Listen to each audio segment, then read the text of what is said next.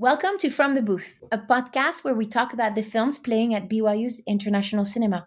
We're now in week 8 of our fall 2020 podcast. My name is Marie-Laure Oscarson, Assistant Director of International Cinema, and I am joined here today by former co-director Chip Oscarson, who's been appointed as Associate Dean of General Education at BYU. Welcome back, Chip. It's good to be back. It's It's good to like being home. That's right. Today we're discussing Pernilla Fischer Christensen's latest film, Becoming Astrid, about the teenage and young adult life of beloved Swedish children's author Astrid Lindgren, who died in 2002. Her famous Pippi Longstocking was translated in 75 languages. Other famous characters in her book series feature Emil, Carlson on the Roof, and the 6 Bullerby children. Astrid Lindgren was a prolific writer, translated in more than 100 languages. What can you tell us about this author, Chip? So she is one of the major authors in Swedish literary history, and she's writing in a genre, of course, that doesn't always get its due. That is, she's writing books for children, largely. Her first book was the book just before Pippi Longstocking, but Pippi Longstocking is the one that really kickstarted her career in 1945. She was a mother of several children, and at this point, she was not working outside the home even. So, she kind of came out of nowhere. The publishing company that passed on Pippi Longstocking, this has gone down as one of the great blunders in publishing history, that she offered it to Bonniers, which is one of the big publishing companies in Sweden, and they turned it down.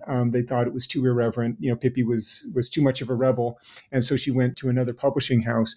And this book, was what launched her career. And to date, I think the latest figure that I saw, that she sold something like 165 million copies of her books worldwide. So she, is a tremendously successful author.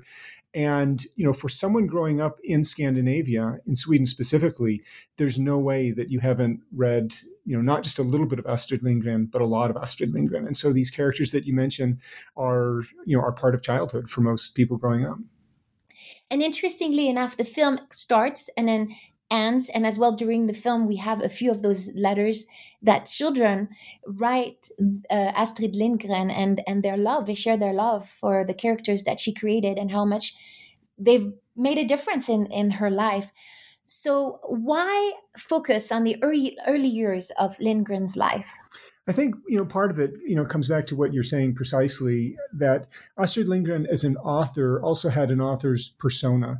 And she was throughout her life a strong advocate for children's rights, for animal protection. She opposed capital punishment, that she was a real political voice for pacifism.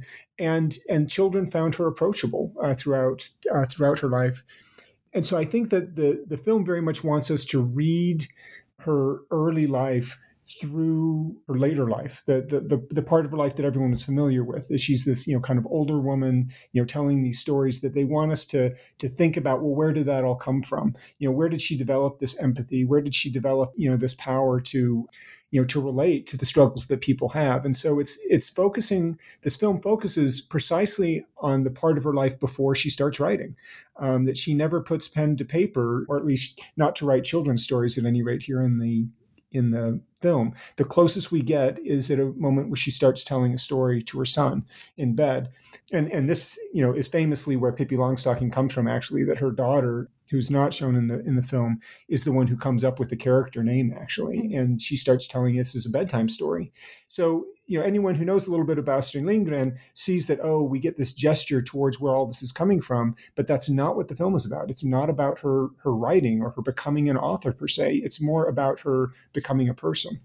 And I've read quotes from her where she says that the compassion that she's learned through her young adult life. The story, she becomes pregnant when she's 19, and there's a lot of shame attached to this. She's got to leave her village and go to a big city where she's not known for that shame. The way that she experienced all this says it gave her the compassion to be a better writer, to be the writer that she was. So I appreciated in the film how throughout the film we can see how her life is really her writing. Mm-hmm. Can we say that? The way she relates to children as well, the way she plays with her little boy. All this shows a lot of love for the children and how she relates to them and how she is in the game with them.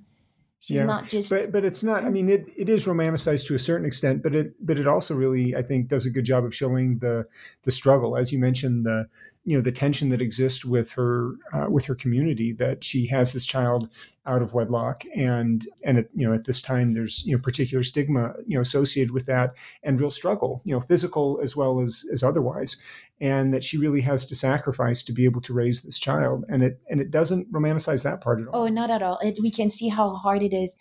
We see a big fascination with individualism in this film.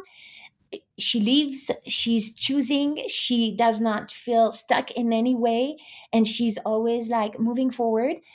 What is the Scandinavians' fascination with individualism that we see in the film? And we've seen Swedish films dealing with children's independence, like Let the Right One In or My Life as a Dog. There's several titles that come to mind. How do you see this independence portrayed in her work and in the film as well? Well, this is something that, one of the hallmarks, a typical trope that comes back in a lot of Scandinavian fiction and film, has to do with the idea of the child, right? And so nowadays we kind of accept childhood as a kind of a self-evident category, that we can think about childhood as a particular time of life that should be about innocence and should be protected. It's about, kind of nourishing a growing individual, and et cetera, et cetera. This hasn't always been the case, right? That if you go back in time in European culture, for a very long time, children are in essence treated as little adults. And you look at the representation in film not in film, in painting and literature, and that this is how, in essence, they're portrayed. And really, it's Jean-Jacques Rousseau who begins to articulate a different kind of model, right? As he wants to get people thinking about the tension between nature and nurture, and kind of where does individualism come from. He very much is interested in exploring how this is cultivated and developed. And there's something that rings true in Scandinavian society, particularly, that you have a culture in Scandinavia that has a relatively independent youth culture compared to other places in Europe, that has to do with a different kind of family structure. That they're not, when you get married in Scandinavia, you tend to get married later historically. Oftentimes people had this period of time from about the time they were 14 until the time that they got married, where they were working outside the home, right? So you have this independent youth culture, that already existed. And there were these other kinds of societal structures to, basically hold things together. And you still see evidence of this today. And when you compare American culture with Scandinavian culture, a lot of times you say, well, we know that there's social democracies in the Nordic region, so that must mean that they're more collective minded, not as individually minded. We here in America have this notion of rugged individualism, and so at first blush it looks like Americans are the more invested in an idea of individualism. But there's been some really good work by sociologists that actually have flipped this on the head, saying, no, actually, in Scandinavia, you have a far more radical understanding of individualism than you do here in America. In America, it's very much, get the government off my back, let me live my life, the frontier, all of these kinds of ideas.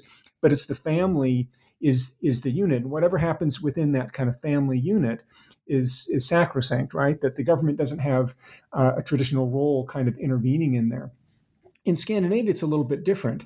It's not a freedom from something, it's a freedom to be able to do something. And what that means, and the way that that plays out, is that society has a role in assuring that every individual has similar rights to be able to be, to reach their potential, basically.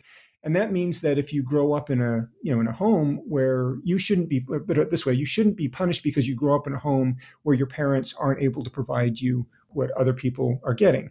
And so their view of this is that society needs to focus on the individual as a basic unit.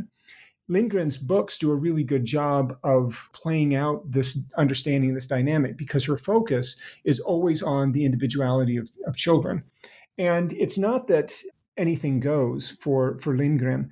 That she understands that society could really easily break apart if you don't follow the norms, if you don't understand proper behavior, and you don't learn how to play by the rules. But you have a figure like Pippi, who's famous for breaking the rules, right? That she's a rebel, that we kind of revel in the fact that she's stronger than everyone else, that she's wittier than everyone else, that she doesn't do anything like anyone else does.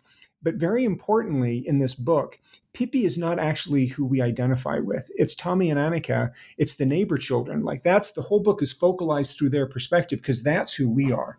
And so Pippi serves as this kind of release valve to remind us that we can't let the society kind of oppress us too much, that sometimes we need to be able to step outside of that and remember our individualism.